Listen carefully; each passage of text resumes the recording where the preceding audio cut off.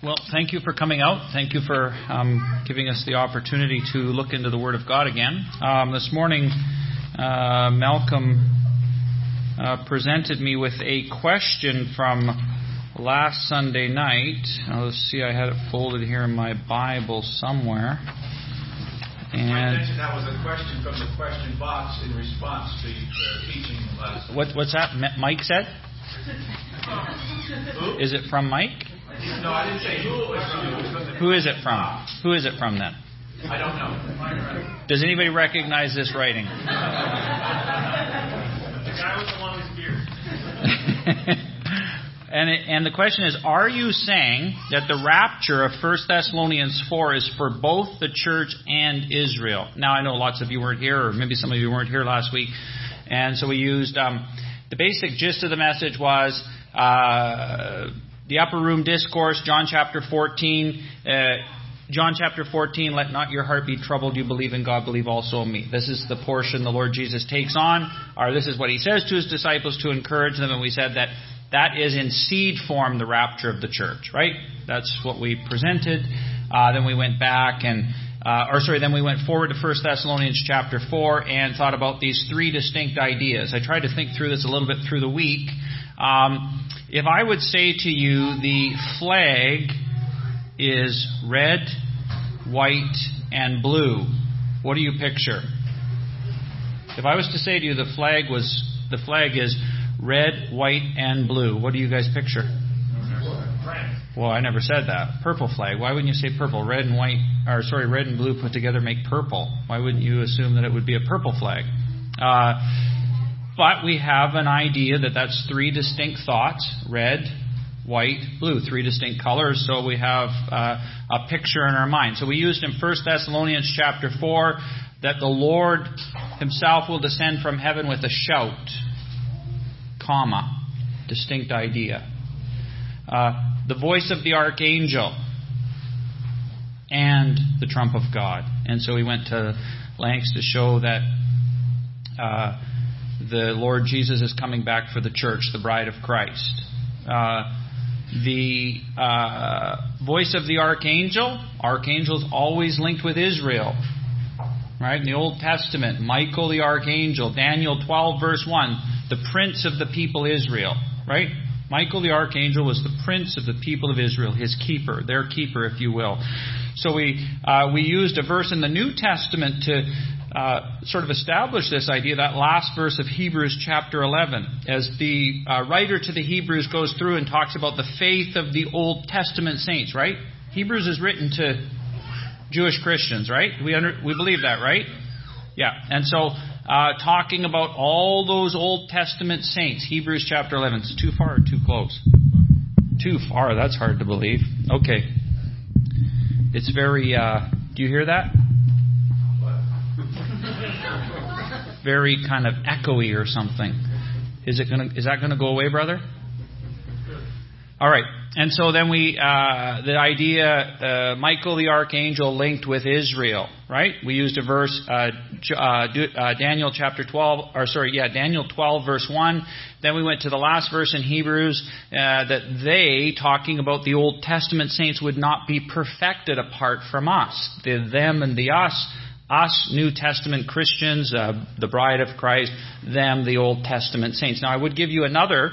Mr. Darby said, be careful of building any doctrine on one verse. I don't believe this is built on one verse. We talked about Leviticus chapter 23 as well, but this is interesting to me.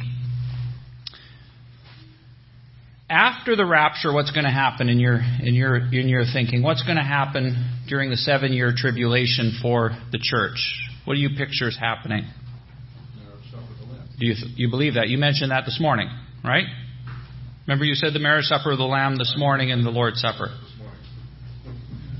Pardon? I didn't say anything about that this morning. No, but you did mention the marriage supper of the Lamb this morning over there, right? Who mentioned the marriage supper of the Lamb at the Lord's Supper? It wasn't me. It wasn't you, are you sure? Somebody that looked just like you. Okay. Okay, the marriage supper of the Lamb, is that biblical? Yeah, that's biblical. Where does that come from? Revelation. Revelation 19, right? It's interesting, the marriage supper of the Lamb, the bride of Christ, the bridegroom. These ideas are not, they're not throughout Scripture. Bride, how many times do you think bride is used in the New Testament or even in the Bible in general? It's not that many times. Okay, so a supper, right? A marriage supper of the Lamb. So is this when the church will be wed to the Lord Jesus? Is that what we believe? Well, I would suggest that it is. That when the Lord Jesus comes back in Revelation 20, He's coming back with His bride to the earth, right? That's what we think. That's what I think. I think lots believe that. Who's at the wedding? Well, here's this verse.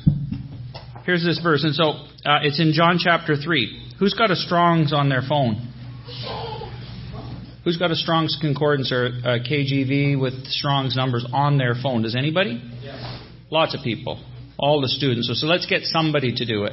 Okay? Let's get somebody to look up John chapter 3. John chapter 3, verse 28. You yourselves bear witness. This is John the Baptist speaking. You yourselves bear me witness that I said, I am not the Christ, but I have been sent before Him. He who has the bride is the bridegroom. But the friend of the bridegroom, who stands and hears him, rejoices greatly because of the bridegroom's voice. Therefore this joy of mine is fulfilled. He must increase and I must decrease. The disciples of John, maybe others, speculated that when people left John the Baptist to follow the Lord Jesus, that he would have been envious of that. But he wasn't. He tells us here he was not envious. Why? Because he was the friend of the bridegroom. He says, this is exactly why I came, to introduce people to the bridegroom. To introduce the bride to the bridegroom. So now that word friend, you see this word friend? Verse 29, but the friend of the bridegroom. What's the word friend in Strong's? Read it to me. Read me the definitions. There's 4 of them. Mike, go ahead. You've got it. You've got the biggest phone, so go ahead. A friend, an associate, he who associates familiarly with one, a companion, one of the bridegroom's friends who on his behalf asks the hand of the bride and renders him various services in closing the marriage and celebrating the nuptials. You might recognize him as the so-called best man. That's what the word is. It's linked with the best man. So are you suggesting that are people suggesting that because the Old Testament saints aren't resurrected till after the 1,000 years, or however they see that, they're not going to miss the wedding, are they? John the Baptist was the best man. And I suggest it's not John the Baptist. He's speaking on behalf of the Old Testament saints. Hey, the Old Testament saints are not second-class citizens of the kingdom of God. Now, I don't profess to explain exactly how that happens. But hey, Abraham lived his whole life in a tent. Could he have afforded a house? He could have afforded a city. Hey, Abraham was not just rich, he was loaded. Okay? He could battle kings with his household servants. He could go to war with kings, with the servants that were born in his own household and trained. He was loaded. What do you think he lived in tents his whole life because he loved camping? You ever been camping with your wife? How much work it is? I like it. Sitting by the fire and, get me this, get me that. But hey, it's 2 days and we're on our way home, or at least Cindy is. So, Abraham, what motivated him to live like that? Hey, you don't have to speculate. He looked for a city whose builder and maker was God. He's not going to be a second-class citizen in the kingdom of God. Now, I don't suggest he's in the bride of Christ. But John the Baptist would tell us, hey, he was thrilled to be the best man at the wedding, a friend of the Savior. Hey, Abraham's actually called a friend of God, isn't he? Right? Remember, he walked and talked with the Lord Jesus. And so sometimes people will say, the Old Testament saints, they didn't know as much as us. I'm like, well, okay, just a second. I understand what you're saying. We have the canon of Scripture, but hey, Abraham walked and talked with the Lord Jesus. And he was a friend of God, a friend of the pre-incarnate Christ. So, yes, the question, are you saying that the rapture of 1 Thessalonians 4 is for both the church and Israel? Yes, that's what I was trying to say. So, moving on. The New Testament. Now, we know that the most important person in the New Testament is the Lord Jesus. We agree that He's the purpose of all Scripture, that, we thought last week that the Lord Jesus could say to those two on the road to Emmaus that in all the Scriptures, the things concerning Himself. So the Lord Jesus, most important man in all the Bible, Jesus. My question tonight is, who's the second most important man in Scripture? Well, maybe we would say by use. What name is used second most in Scripture? Would you guess? Moses, okay.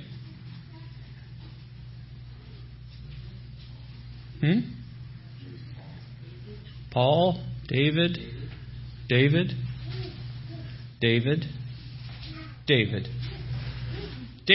It's David. Yeah. Hey, David is used more than all those others put together. You believe that?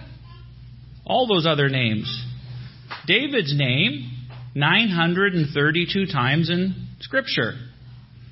Now the Lord Jesus over 1,000, but David's close. First name in the New Testament. What is it? First name in the New Testament. The genealogy of Jesus. What's the last name in the New Testament? Jesus. Even so come, Lord Jesus. Hey, what's the second name in the New Testament? The Son of David. This is an original thought. The idea. This is something we need to think about because, hey, Matthew, the writer, says the genealogy of Jesus Christ, the son of David, the son of Abraham. That's what's wrong with that. It's not chronological. It's reverse. We would have said son of Abraham, the son of David, but Matthew doesn't. He says the son of David. Hey, what's the second to last name in the New Testament? No, Jesus is the last. What's the second to last? Check it out. Maybe I'm wrong. I better check it out myself, right, Malcolm? When Malcolm challenges me, I gotta think about this. Huh? Verse 16, what's it say? The descendant of David, the offspring of David, the bright and morning star. The second name in the New Testament, David. The second to last name in the New Testament, David. David is an important man for the Lord. And so we want to think about tonight, we thought last weekend, David's best known psalm, right? We thought of Psalm 23. We want to think of maybe his most useful psalm in the life of the believer. What's his most useful psalm in the life of the Christian? Well, I'm going to suggest to you, if it isn't, it should be Psalm 51. Psalm 51 is helpful to a Christian. And so we want to turn back, if we could, to Psalm 51.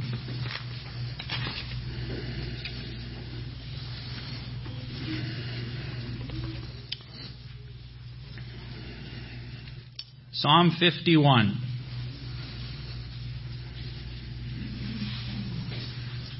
Verse 1, David says this, "Have mercy upon me, O God, according to your loving kindness, according to the multitude of your tender mercies. Blot out my transgressions, wash me thoroughly from my iniquity. Cleanse me from my sin, for I acknowledge my transgressions, and my sin is always before me. Against you, you only have I sinned and done this evil in your sight, that you may be found just when you speak and blameless when you judge. Behold, I was brought forth in iniquity, and in sin my mother conceived me. Behold, you desire truth in the inward parts, and in the hidden part you will make me to know wisdom. Purge me with hyssop, and I shall be clean. Wash me, and I shall be whiter than snow. Make me hear joy and gladness, that the bones you have broken may rejoice. Hide your face from my sins, and blot out all my iniquities.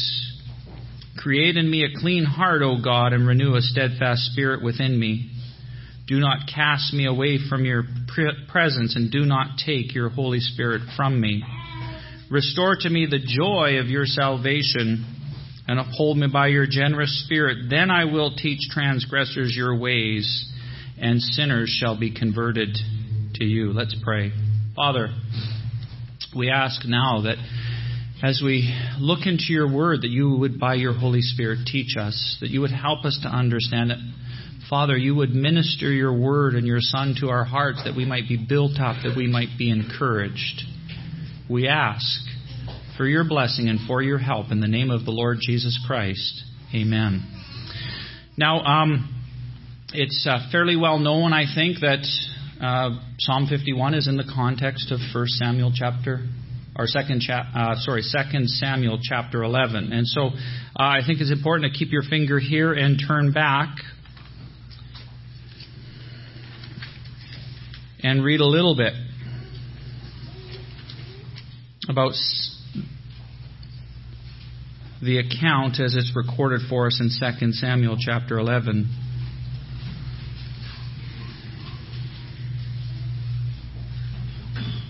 Verse 1 says, "It happened in the spring of the year, at the time when kings go out to battle, that David sent Joab and his servants with him and all Israel. And they destroyed the people of Ammon and besieged Rabbah. But David remained at Jerusalem." You know, David was a man after God's own heart.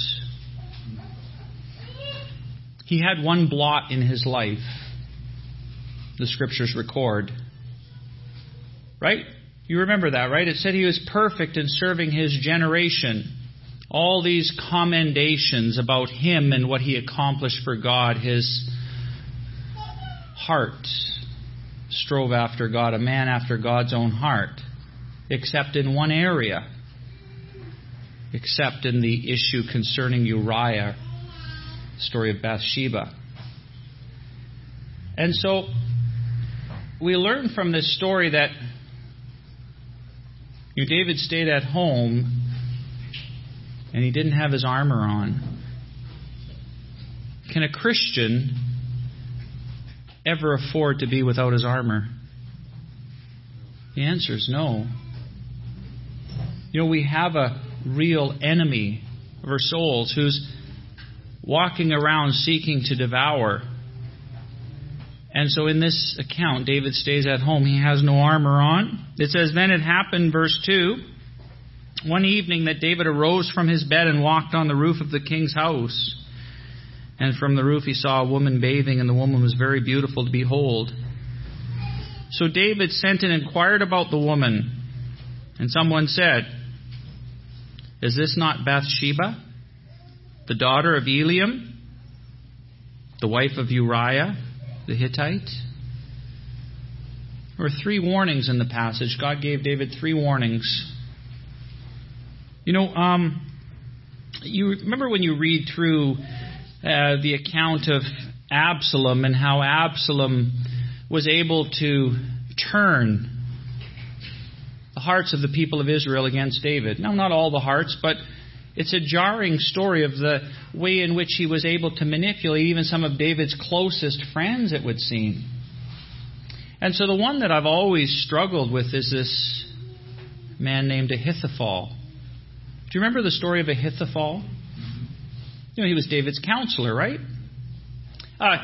You remember that Absalom was a bit shocked, too, by these guys.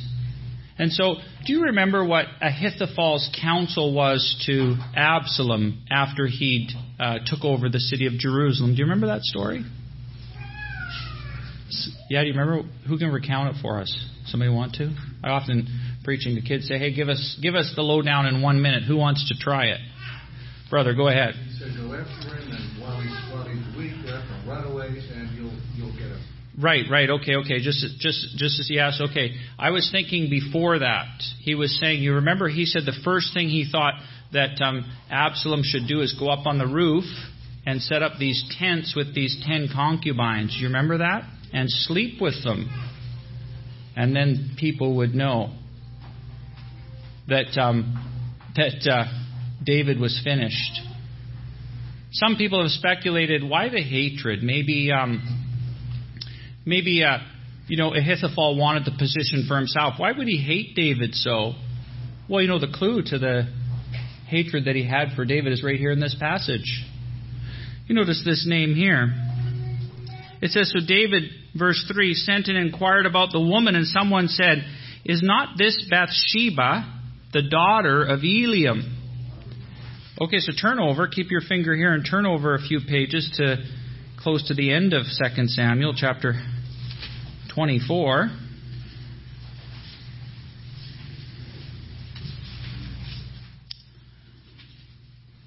Chapter 23. Verse 34. At the end of 2 Samuel chapter 23 and verse 34, it says, Eliam, the son of Ahithophel. So, do you know what that makes Bathsheba to Ahithophel? It makes her his granddaughter. So the hatred that Ahithophel had for David at some level was revenge, or in a way it would almost seem just. David had destroyed Ahithophel's family. And you remember that when Absalom doesn't take the counsel that you gave, do you remember what Ahithophel did? He went home and he put his house, it says, in order. Well, I would suggest to you what was left of his house. There was hardly anything left. His son-in-law, who he loved, who was a great man, also mentioned in chapter 24 or 23, dead, murdered by the king. His daughter gone. And so what was left of it, he put in order and he hung himself. I guess we learn that, hey, sin affects everybody. That my sin affects people around me. Your sin affects people around you. It affects your family. And so here, that's the background for what we're thinking about. So we say that the first is that it's Eliam. This was the granddaughter of his counselor. Then it says she was a wife. She was a married woman. David should have known. And then she was not just a married woman. She was married to one of his mighty men, an honorable soldier in David's army. I mean, if we learn anything from the story of Uriah, it's his loyalty to the cause of David. Hey, Joab was not an honorable man, but yet Uriah was loyal to Joab. Well, he was loyal to the kingdom of Israel. One of the principles we learn from the Word of God, that by being obedient to our parents, we, in a way, are being obedient to the Lord. That the call, the hymn we sang tonight, the thing we sing about, but so little do, is this concept of obedience, and that there's obedience linked with, or there's blessing linked with being obedient to the Lord and to being obedient to the ones the Lord has placed over us. So let's look again, 2 Samuel chapter 11. So David takes Bathsheba to him. That's chapter 11. We go through all of chapter 11. We see what happens. We know that story well. It's sadly one of the stories the world's most familiar with in David's life, right? I mean, Leonard Cohen, this is what he's singing about, isn't he? Or what he used to sing about. He's now passed into eternity. But he sang about the sin of David, Bathsheba. And so a year passes. There's probably a year between chapter 11 and chapter 12. And then we come to this story of Nathan. And so let's read that together. It's 2 Samuel chapter 12, verse 1. It says, Then the Lord sent Nathan to David. And he came to him and said to him, There were 2 men in one city, one rich and the other poor. The rich man had exceedingly many flocks and herds. But the poor man had nothing except one little ewe lamb, which he brought up and nourished, and it grew up together with him and with his children. It ate of his own food, and drank from his own cup, and lay in his bosom. It was like a daughter to him. And a traveler came to the rich man, who refused to take from his own flock and from his own herd to prepare one for the wayfaring man who had come to him. But he took the poor man's lamb and prepared it for the man who had come to him. Verse 5 says, So David's anger was greatly aroused against the man. And he said to Nathan, As the Lord lives, the man who has done this shall surely die. He shall restore 4-fold for the lamb, because he did this thing and because he had no pity. And there came a time in the ministry of the Lord Jesus where it said that he only spoke in parables. What's the value of a parable? I mean, this is a parable, right? What's the value of a parable? Well, we see here in David's life, it gave him the opportunity to step outside of the story and to pass right judgment. I guess we could say as we pass over this that, David had this righteous indignation. And we would want to make sure that we would pass along the warning to ourselves tonight, brothers and sisters, that we're to be very careful of righteous indignation. Hey, David sounded like he was a righteous man and he was indignant against sin. Hey, he was the man doing it. And so the Lord Jesus used parables. Nathan used parables that allowed David to stand outside of the story and pass right judgment. And so he does that. He passes this fourfold repayment linked with death. Did the Lord listen to what David said that night, do you think? That day?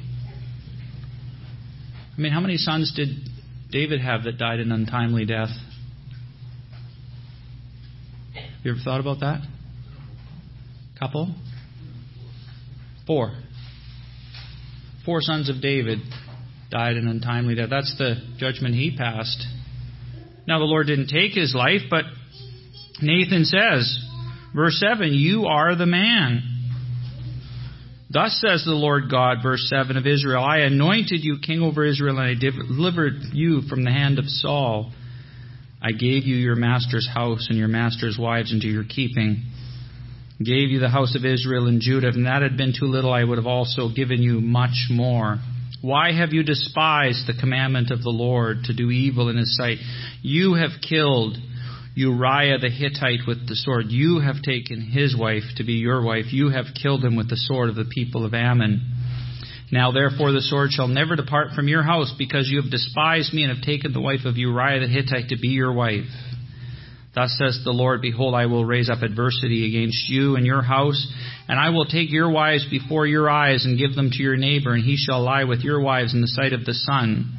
For you did it secretly, but I will do this thing before all Israel, before the sun. So David said to Nathan, I have sinned against the Lord. Notice the next line. It's not even a new verse. And Nathan said to David, The Lord has put away your sin, you shall not die. Can the Lord do that? Is he right to do that? Is he? There's a difference between being lenient and being right and just. Do you agree? Sometimes we're lenient on our children. But the Bible does never say that God is lenient against sin. So David takes ownership of sin before Nathan, and not even a new verse, not even a new idea. Nathan says that the Lord has removed your sin from you. Put away your sin, you shall not die. That's the principle of 1 John, isn't it? That if we confess our sin, that God is faithful and just, not lenient, faithful and just, to cleanse us and to make us again righteous. So let's turn to Psalm 51 and learn a little bit, if we can, about sin. Verse 1 we read, David, of course, doesn't cry out for justice. He has no leg to stand on. You think David knew something of the grace of God? David knew a lot about the grace of God. In fact, I would suggest that's why he was a man after God's own heart, because he understood the graciousness of God. And so he doesn't cry out for justice, he cries out for mercy in 3 different ways. He cries out for mercy before the Lord, for His loving kindness, for the multitude of tender mercies. And then he says, notice this, blot out, the last half or the last line of verse 1, blot out my transgressions. If I was to ask you tonight, is there a difference between transgressions and iniquity? What would you say? Well, you would say, yeah, I think there is. Is there a difference between transgression, iniquity, and sin? Well, we would like to think that, as some have ably said, that the Bible doesn't use synonyms hardly ever. When he uses the Bible, when the Spirit of God uses a different word, He's thinking of a different idea. And so I remember not that long ago, maybe in the last 6 months or 8 months, reading G. Campbell Morgan on Psalm 51. And so he asked this question: what is the difference between transgression and iniquity? And I thought to myself, before I'm going to read his answer, I'm going to try and answer it myself. And you know what I came up with? Nothing. I don't know what the difference is. Always thought of them as being kind of the same. I understood what people said, that synonyms are rare in Scripture, but I never really sat down and thought about what's the difference between a transgression and an iniquity. And so I found what he said helpful to me, and of course it would match with what a brother like W.E. Vine might say in his dictionary. Transgression is open rebellion. You get that? Open rebellion. The point is this. Hey, when David looked across to Bathsheba's roof, he was never in doubt about what he was going to do. He didn't think, I wonder if this is okay. You ever been there? I think of my own life. Do you guys argue with your wives in the States or no? You guys, Americans don't do that? Just with those people in other countries? Well, in Canada, sadly, we do. And, I've been at that juncture sometimes with those close to me, and I think, I shouldn't say this. But then you know what I do? I say it. I choose, I think about it, and then I say what I know is wrong. Sometimes my daughters would say to me, your words are so cutting. I say, well, yeah, that's why I use those words. That's what I was planning on, was cutting you. So sometimes we're in life, whatever it is, in the workplace, in the home, and you know what's right, and you don't do it. You do what's wrong. That's a transgression. That's open rebellion against the God of the universe.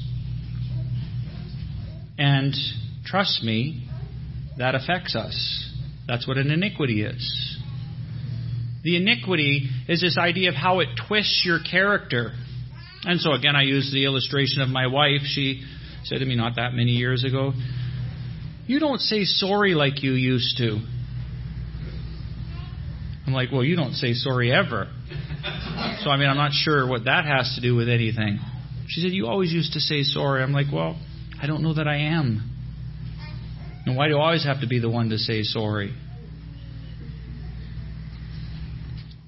See, those open rebellions affect your character and they twist you. And so you see these people that, hey, after a while of living in open rebellion, their character changes in such a way you can't even recognize them as a Christian because they're twisted inside. And so David understood something about this. He helps me in my life. See, David understood this, that sin always is before the Lord. And this is remarkable. You know, he talks about sin down here. He says that, for I acknowledge my transgression. My sin is always before me. And G. Campbell Morgan would say that sin is a summary of these two ideas put together.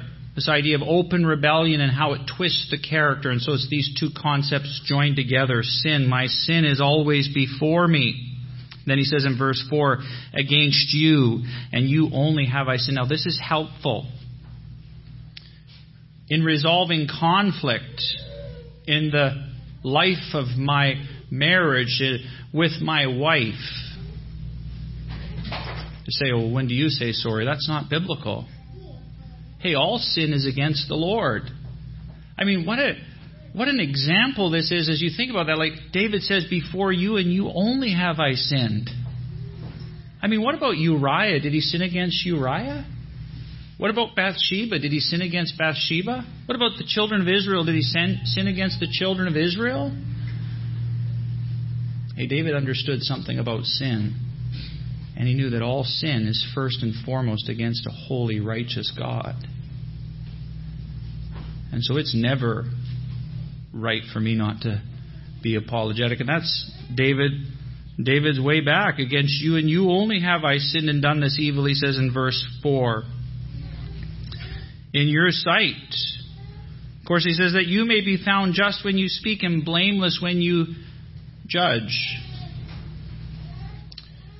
You know, this is one of the challenges in the world today, that so often what the Bible calls sin, the world will call a mistake or a disease or, a sickness. And so David's not doing that. He's not making excuses for it. He's calling it sin before a righteous God, and he says God is just when he does that. That's really what confession is, right? 1 John 1, when we think about that verse, what is confession? Hey, confession, the word by definition means saying the same thing as. I remember a book years ago that I read was very helpful. Jay Adams on competent to counsel. We'd worked with alcoholics, and there was a lot of alcoholism in First Nations people, and these people would go to the doctor, and people would say, you have a sickness, it's a disease. And so Jay Adams helps us in understanding this concept. When they go to the doctor and the doctor tells them it's a disease, of course immediately they want treatment. Doctor, what can you do to give me? What can you give me to cure me of my disease? Well, what can he give them? Nothing. There is nothing to cure it if it's disease. And so Jay Adams says, listen, the most benevolent being, the kindest being in the universe doesn't call it a disease. He calls it sin. And here's the advantage. There's a cure for sin. Right? You believe that, right? The precious blood of the Lord Jesus cleanses from all sin. And so David understood this, that when he called sin, God was vindicated. That's what he says. Then he goes on to verse 5. Behold, I was brought forth in iniquity, and in sin my mother conceived me. He's saying it's not my fault. Is that what he's saying? I was born with it. I was born with a sin nature. Blame it on my mom. That's not what he's saying, because he goes on to talk about responsibility in the next verse. Behold, you desire truth in the inward parts. Yes, he understood that he was born with a sin nature, but he was responsible for his actions. God desires truth. Verse 7, purge me with hyssop and I shall be clean. Wash me and I shall be whiter than snow. David understood that there was this cleansing process, being washed from sin. It wasn't a simple concept. That there was a process that needed to be worked through, and it was linked with a cleansing. Make me, he says in verse 8, to hear joy and gladness, that the bones you have broken may rejoice. Hide your face from all my sins and blot out all my iniquities. Create in me a clean heart, O God, and renew a steadfast spirit within me. In verse 11 he says, do not cast me away from your presence, and do not take your Holy Spirit from me. Some people, as they read this, say, this is different for David than it is for us. The Spirit of God can't be removed from us the day in which we live. And we praise God for that. We believe that. Boyd Nicholson says that although that's true, there are 7 sins in the New Testament against the Holy Spirit, 6 of which a believer can commit. Quench not the Spirit. Grieve not the Spirit. What does that mean? Well, quenches this idea of sensitivity to what he says. I mean, if I was to ask, say, Brother Peter, can you do me a favor? What do you think he'll say? Of course, he's in the church environment, so he says, sure, brother, whatever. But in reality, he's going to say what? Well, what is it? Right? And so that's the concept. That's not what we want to be before the Holy Spirit. We come, we listen to the Word of God. The Spirit of God applies things to our hearts. And we say, Lord, whatever it is, I want to change it. So if you point it out, I want to change it. That's not grieving the Holy Spirit. Quenching. It's again this concept of linked with rebellion against the Holy Spirit. Whatever it is, I'm not going to change it. And so although David prays, don't remove your Holy Spirit from me, we say we praise God, that couldn't happen. But it could certainly be grieved or quenched in our lives, and we don't want that. Then he says this, restore to me the joy of your salvation. We talked about joy this morning. David understood that this is how sinners were converted to God. Right? That's what he says. He says, then will I teach transgressors your ways, and sinners shall be converted to you. The joy of the Lord is our strength. We don't want things that to take away our joy, and so linked with that is this idea of being cleansed from our sin and knowing God's forgiveness.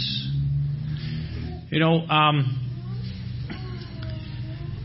talk about this concept of transgressions and iniquity.